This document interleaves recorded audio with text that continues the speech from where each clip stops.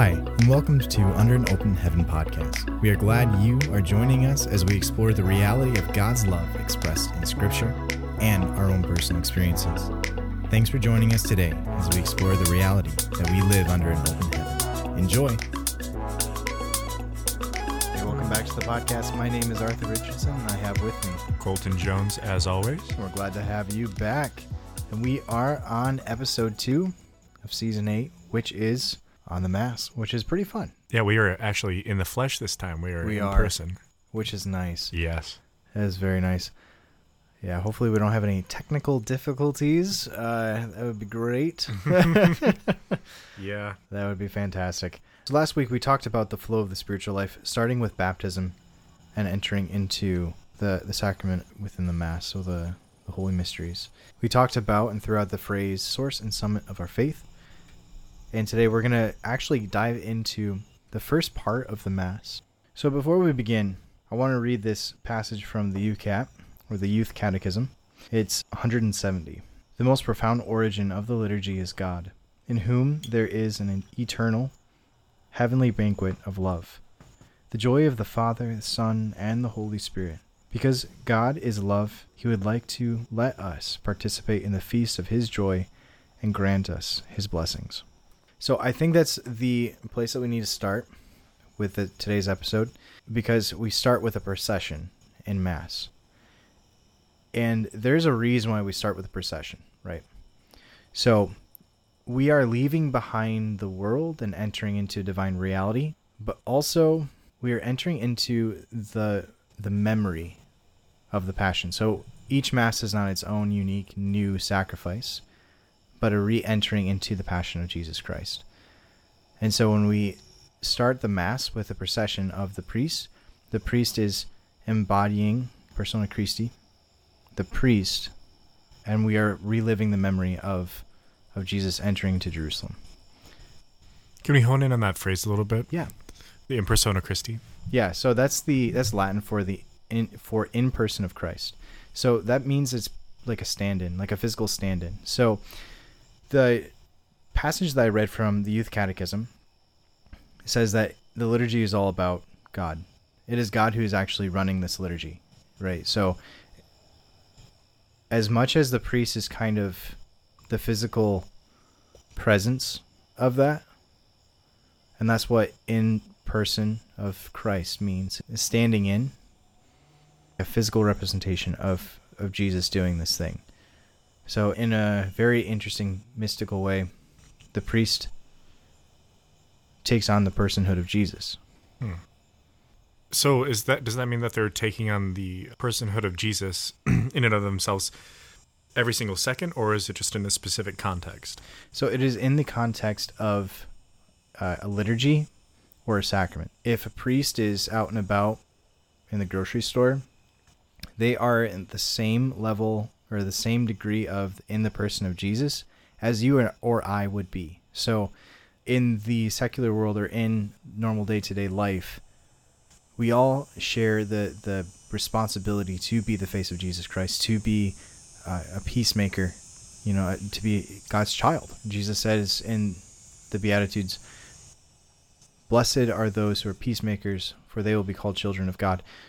That's kind of one of the aspects that we are to be Christ, in the person of Christ, in the world. We'll get there eventually, but since this whole season is centered on the Mass. Mass is a word that is derived from the Latin word missio, which means to be sent. So everything that we're doing in the Mass is to prepare us to be sent back into the world. So we're processing out of the world into heaven in a tangible experience, but also we're entering into the living memory of Jesus' sacrifice with us present to that.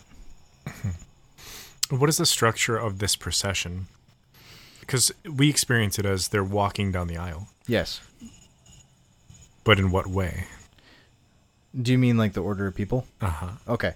So the order of people usually goes, if there's a lector, the lector carrying the word of God, the servers, deacon, priest, bishop, pope, if all are present.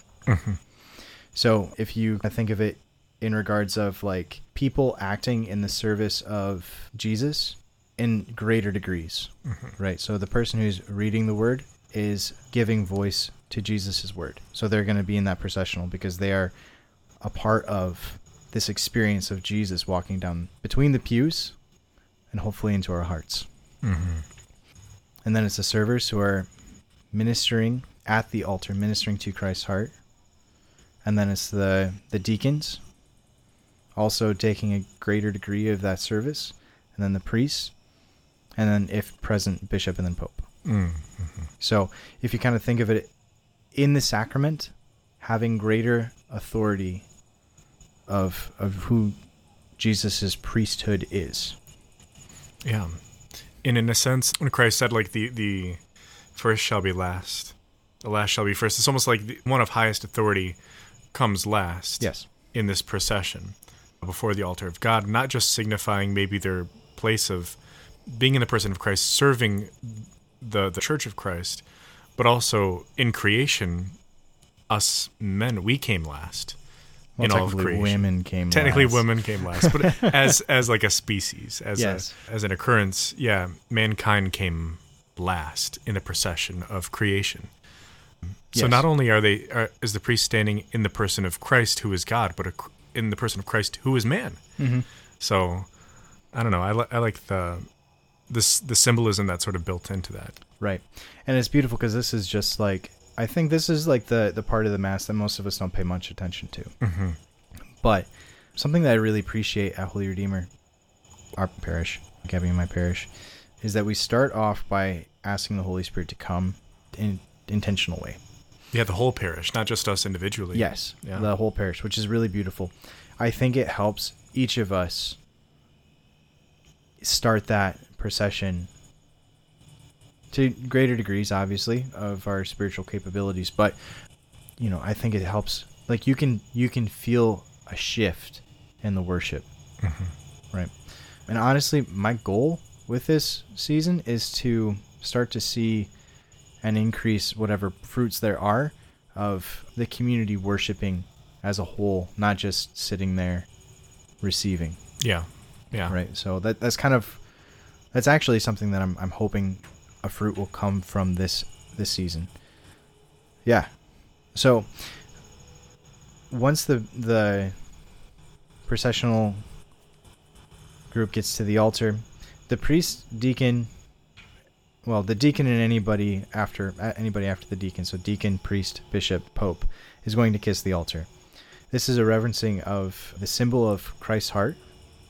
And we'll talk more about this in a later episode. I feel like there's more to be said, but we're just focusing more in on the beginning, right? So more to come. And then the priest takes his place, and then we finish whatever entrance, antiphon, song, whatever it is, and we begin with it with the priest giving us a greeting, usually intertwined with some scripture, right? So there's that. But then after the greeting, after we have been greeted into the house of God, we begin the penitential act, right? So this is done usually in one of two ways. Either we sing Kyrie eleison, or Lord have mercy, or we say the penitential act. So we're going to go through the penitential act and kind of just really break that open a bit. I confess to you, O God, and to you, my brothers and sisters, that I have greatly sinned. I think this is an attempt to live out Jesus' command to us in Scripture with what St. Paul said of confessing our sins to one another, that we might be washed clean of our sins. Yeah, and it's also part of something that we mentioned last week. Yeah. Like we talked about rejecting the lies. Yes. Part of that, too, like in Scripture, Jesus says, like, if you and your brother have a dispute among you, you got to settle that before coming, forward with your sacrifice. Yes. And that's sort of, this is signaling that. Absolutely. Leading you in prayer in that sort of same way. And it's the same thing with like lies that you believe. They prevent you from entering into relationship with God. Same thing with, if you're in wrong relationship with people around you. Yep, absolutely. Absolutely. This calls to mind, in my opinion, also the parable of the wicked servant, right? Where we can't cry out for God's mercy and then have this sense of self-righteousness against our brothers or sisters. Yeah. There is a accountability that we have to have, even if we consider our sin to be personal. You know, there's an accountability that we have to have. I was slouching pretty bad. So my sin might not be per se mortal, but or grave for that matter, like a big major bad sin. However, if you've got, you know, a close friend or a spouse or, you know, any type of tight-knit friendship, I want you to take a quick examine of how that looks. In general, a healthy relationship is one that you're willing to say you're sorry, even for like the little things, you know, especially when it comes to a spouse, right? Sometimes it's the little things that you need to apologize the quickest for, right? And why is that? Because emotionally things can build up, you know. Spiritually, same is the case with us and God, where things can just build up, and we just need that time to come to Him and say, listen, God, I am sorry, and have that moment where we can change and become more like Him. So the next section, it says, in my thoughts and in my words. We can sin. So sinning isn't just about action, what you've done wrong, but it's also about your own patterns of thought too, and your words. Because, of course, where do actions come from? They originate in your thoughts.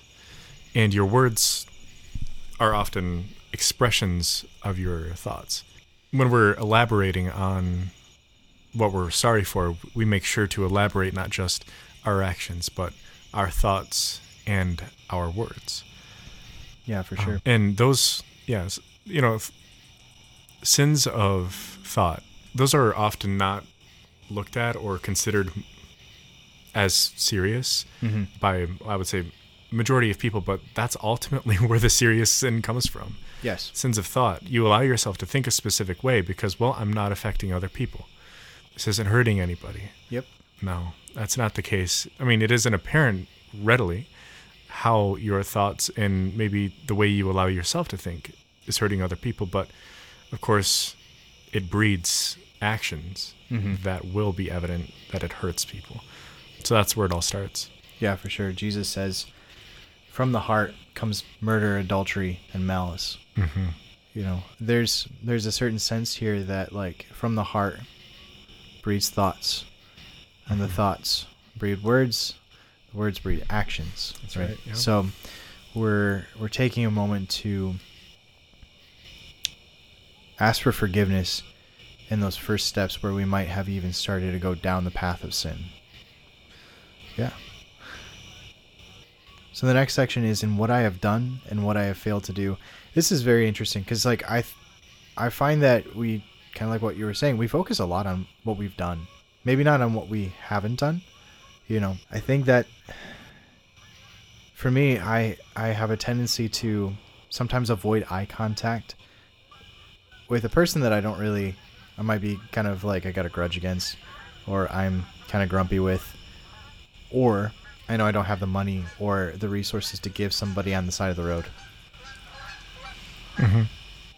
Yeah. Whenever I think about that and what I have failed to do, it's like evil or badness or sin isn't just an action that is positively done, but by definition, it is the absence of good.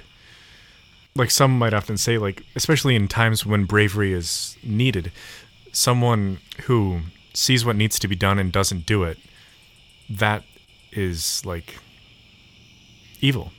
That is like a sin, because they lack the virtue necessary in order to do the good.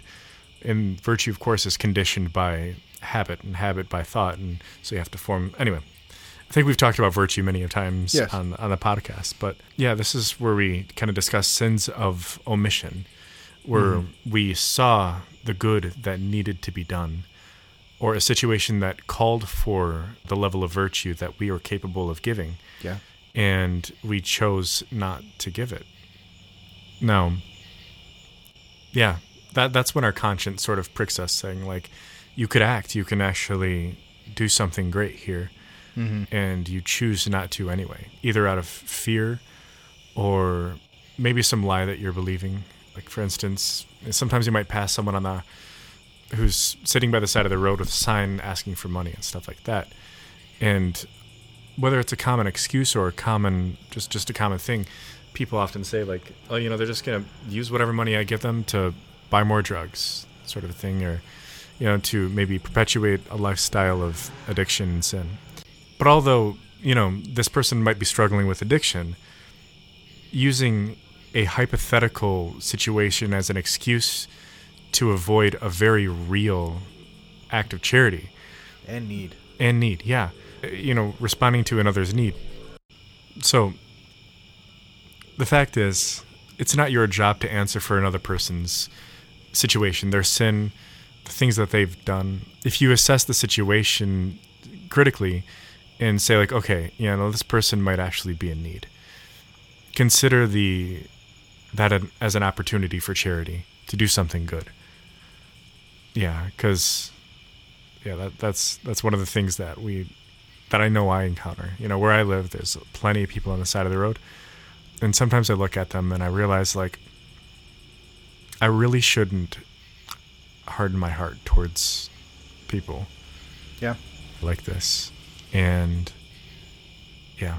And I should probably carry cash for that point, or at least something to help them. I know I have a friend who has, like, bags that has, like, bus passes in them. They have food, various kinds, like healthy food. And especially in the winter, I think he might put hand warmers in there too. Oh, that's a good idea. In the winter, and, like, hands them to them. We do deodorant, toothbrushes, and toothpaste, and socks. Yeah. And, like, hydration stuff. So, I mean, if you're uncomfortable with just straight up giving a person the blank check of, what you might have in your wallet, there's ways around that. Yeah, there's I mean, really seriously consider maybe what this person might need and see what you can do to meet those needs in charity. So, next, the phrase, and I ask the Blessed Mary, ever Virgin, and all of the angels and saints. Last week we talked about, I think we briefly touched on, while we were talking about reverence, the entering or the being taken up into sort of the greater church, because the people at the Mass who you see around you are not the only people at the Mass. You're surrounded by the angels and the saints, because we're not partaking in a particular Mass 9:30 a.m. on a Sunday in September whatever of whatever year. We're taking part in a Mass that extends throughout time as an event. Christ's death on the cross and his resurrection and the Eucharist were miraculously, they're outside of time and space. So whenever we ask for the Blessed Mary's intercession, we're not just asking it in a very, pious way, or maybe in a way that a distant way, or just like how you would ask someone to send good vibes or keep me in your thoughts, sort of a thing. No, a very real way. The Blessed Mother is present with us in the midst of Mass. So we are turning to the Blessed Mother next to us, like we did our brothers and sisters who are standing next to us in the Mass, and all of the angels and the saints. So we don't just implore help from each other physically there, but also those saints who have passed on, and those saints who are eternally in heaven, the angels. Yeah, well said. And kind of off of that, we then ask, and to you, my brothers and sisters, to pray for me to the Lord our God. I don't know, have you ever actually done that? Where ask for people to pray for me? No. Like, after you asked, like, during this prayer, like, started praying for the whole congregation. Like, I've done that a few times. Yeah. Or it reminds me of someone, like, I need to pray for. Right. Yeah. Yeah, it changes things, man. I gotta say, for me, even the people that are not there, like the people that I might struggle with or have different opposing ideologies of anger or whatever, I'm not gonna lie, it really does help me let go of those things, Yeah. I know what you mean. And for me, the church I go to in Lansing has a lot of families who have young kids. And these families are often having, like, a number of kids, and they're having to wrangle them and keep them in the pews and all this stuff. And so these parents, like they don't go to the mass for themselves at this point. It's just like, no, they're going to the mass so that their family can be all, together in this holy prayer, and they're just trying to hold everybody together. And it's beautiful to see, but at the same time, you're just like, whenever I pray this part of the penitential, right? It makes me think about them, like the parents, like, God, please give them like miraculous grace to experience you in a particular way in this mass, in the midst of maybe the bounty of distractions that they're going to be met with. Either a kid is just going to start crying, or is banging a toy on the pew or something like that, and they're going to have to tend to that and help them behave. I don't know. It just reminds me, like, these are very real people in front of me who I'm also praying for. So that's often where my mind goes as well. Yeah, for sure. Yeah. At the end of the day, regardless, during this time, I think it's really important to actually be intentional, to really be bringing to mind what we need forgiveness for and bringing that to God. Whether it be through singing the Kyrie, Lord have mercy, Christ have mercy, Lord have mercy. That's what that means. It's actually Greek. There's a lot of people who think that's Latin, but it's actually Greek. Actually, one of the, after Aramaic and Hebrew, the first cultures to adopt Christianity was actually Greece, not Rome. An interesting concept. So after we have, asking for forgiveness, it's time to receive that forgiveness and give glory to God for that. And that's that movement of renouncing the lies, Yes. And entering into praise after that. Absolutely. Yeah. Absolutely. So just to kind of walk through the Gloria. Glory to God in the highest, and on earth peace to people of good will. We praise you, we bless you, we adore you, we glorify you. We give you thanks for your great glory, Lord God, Heavenly King, O God, Almighty Father. So let's kind of break that open a little bit. So this is a bit of scripture from the angels proclaiming good news to the shepherds in Luke 2, where Jesus is born, and angels are saying, glory to God in the highest, and on earth peace to people of good will. So that's where that scripture is being taken from. But I kind of want to break that open because I think that's really important. Peace to people of good will. What does it mean to have goodwill, right? Honestly, a good will means having a will like God, right? And I don't think we actually think about it deep enough most of the time. Like, what is my will? Like, how can I make my will good? How can I make what I want, what I desire, what I crave good? And it's ironic, right? Because like this prayer is asking for peace for those who have goodwill, but having goodwill is a peaceful experience. Not in my experience, Arthur. It's really interesting. Well, Okay. think about it. I don't know if it's Aquinas' definition or just Bishop Barron's use of the word love. Like, how do we understand love? Love is willing the good of another for their sake. In my that's sort of the connection my brain made to having goodwill is in everything, willing the good of the other for their sake. I mean, just in my experience, that's a very painful thing to do consistently. It tempts you, I would say, especially if their goodwill or your will and their will are in opposition. I can't speak from any experience regarding like marriage, but I imagine if you're sort of at an impasse or at a difficult decision, you might say, okay, I really love this person, and it's going to suck to not get my way, but for their good, for love of them, I'm going to let maybe what I want to take a back seat. Mm-hmm.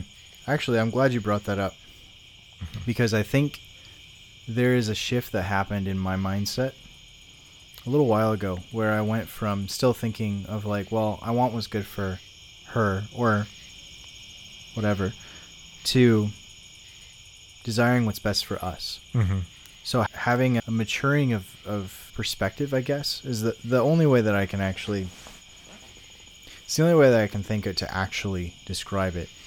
But having more of a co-creative mindset with God, I think is the key to going from suffering because my will is opposing God to unifying my will with God, right? And learning when my will is off, or learning when I might have heard the voice of the Lord wrong, right? I think this kind of going forward, we praise you, we glorify you, we adore you, we give you thanks for your great glory. Kind of going back to all of that, to God's will, right? If we are truly giving him adoration and praise for who he is, there's a freedom that can take place in us that we trust in his providence. And my wife and I have been experiencing a lot of disappointment and suffering this past 2 years, 3 years, whatever.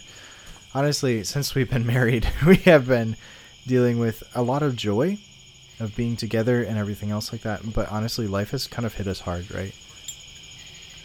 But yet, there's something that's been happening within the refining of God's love in those hardships. Yeah. Where I can better understand that what I want isn't necessarily what God wants. God might want the good thing that I want, but he has a bigger picture than what I do. And I think that's what we're trying to get at, is we're giving glory to God for having the full picture, for having the ability to give us peace with his goodwill and having that goodwill, right? Yeah. And I think that's ultimately what I was going at. It was like the times when I actually attain or feel like I attain the heart of God, and maybe share part in his will for my life. Well, that's only when peace comes, So, yeah, I guess, yeah, peace follows in the path of the perfection of will. So, anyway, the next part of this Gloria here, it says, Lord Jesus Christ, only begotten Son, Lord God, Lamb of God, Son of the Father, you take away the sins of the world, have mercy on us. You take away the sins of the world, receive our prayer. You are seated at the right hand of the Father, have mercy on us. So this is specifically now addressing Christ, whereas before, the first part was addressing God the Father. And Lord Jesus Christ, only begotten Son, Lord God, Lamb of God, Son of the Father. So it's driving home the relationship of Christ with God the Father. Yep. Repeating, only begotten Son, and then Son of the Father. Yeah, we enter into, again, a point of asking for mercy, asking for not just mercy in the sense of, I'm a wicked person, Lord, have mercy on me, but Lord, have mercy on my experience, right? Have mercy on my life, that I can better experience what it's like to be in union with you, in relationship with God, my Father, as you are his only begotten Son, right? Yeah. And of course, now it's recognizing where Christ is in relationship to the Father, because the exposure to God the Father, I would say, is probably what the Jews are most familiar with. Yeah. Since they didn't have a Trinitarian perspective of God. In a sense, the Gloria acts as a sort of formula for understanding now God isn't just a singular person, but several persons. So you establish that Christ now, the Son of God, the only Son of God, the Father, and is seated at the right hand of the Father, meaning he has authority. He has the authority of the Father, and has the ability to give that mercy. So, lastly, the last paragraph or stanza. For you alone are the Holy One. You alone are the Lord. You alone are the Most High, Jesus Christ, with the Holy Spirit, in the glory of God the Father. Amen. Well, this one's a bit straightforward. We're just giving glory and naming who he is in relationship with us, relationship with God. Yeah, I think that's all I have to say on that. Yeah, I feel bad that the Holy Spirit only gets one line. It says, you alone are the Most High, Jesus Christ, with the Holy Spirit, in the glory of God the Father. Amen. Yeah.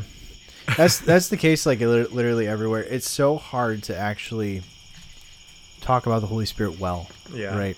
And I think out of fear of that, we have avoided it, Mm-hmm. Yeah. So to wrap it up, we've got the collect. So this is the end of the beginning of introductory rites. Mm-hmm. And Colton, you had mentioned this last week when we were talking about this. Would you mind kind of giving us what the USCCB has to say about this? Yeah, so as a direct quote from the USCCB, Yeah. It says, the introductory rites conclude with an opening prayer called the Collect. The celebrant invites the gathered assembly to pray and, after a brief silence, proclaims the prayer of the day. The Collect gathers the prayers of all into one and disposes all to hear the word of God in the context of the celebration. So this is saying, like, okay, we're done with the introduction. Now we're going to enter into what's called the liturgy of the word, which is like the next part of the Mass. And this is doing what it sounds like it's doing. It's collecting all of the intentions, all of the prayers, and then saying, this is what is offered in this Mass. Of course, the prayer of the day, it depends. It does change day to day based on maybe if it's a feast day, or each Sunday has its own prayer specific for it. We have a bunch of saints that we celebrate throughout the church, and they might have their own prayer added to it in the collect, and other parts of the Mass as well. So that's basically how the introduction of the Mass ends. And it slides right into the liturgy of the word. So my challenge for you is for this weekend at Mass, or during whatever worship you are at, really try to enter into the little things, right? Try to call upon the Holy Spirit to see how he wants to move and how he wants to speak to you in the little things, right? Even if it's just as simple as a procession, right? As simple as somebody walking down the aisle. Even something so mundane, God can speak to us. God can work in our hearts and do amazing things. So that's my challenge for you for this week. Yeah. All right. Let's end in prayer. Come, Holy Spirit. Come, Holy Spirit. Jesus, we thank you so much for the gift that we have and the prayers that you've given us in the Mass. I ask that you pour out your blessing upon our audience that does attend Mass and our audience that maybe attends other religious services, that you pour out the spirit of joy, of awe at you, because that's the seat, that's sort of the starting point of reverence. It comes from that place of awe, the recognition, O Lord, of who you are to us. Help us consider all the things that we've just discussed today, from how seeking out forgiveness for our sins and coming into right relationship with those around us can actually guide us to right worship in relationship to you. Lord, let that settle into our hearts and make its home there. And Lord, prepare us as we come to know more about the prayer that you've given us in the Mass. We ask this in your most holy name, Jesus Christ. Amen. Amen. Thank you so much for listening. We hope you have a wonderful week. We'll see you next week. Take care and God bless. Bye. Thank you all so much for joining us this week. We hope that this podcast blessed you, and we ask that if it did, share that with the people that you love so that it can bless them as well. If you want to reach out to us, we are available on Facebook. We are Under an Open Heaven. Our email address is underanopenheaven.fire@gmail.com, and we are on Instagram at underanopenheaven.fire. So please go give those a gander and send us any feedback that you want. We would be happy to reply to you. God bless. Bye.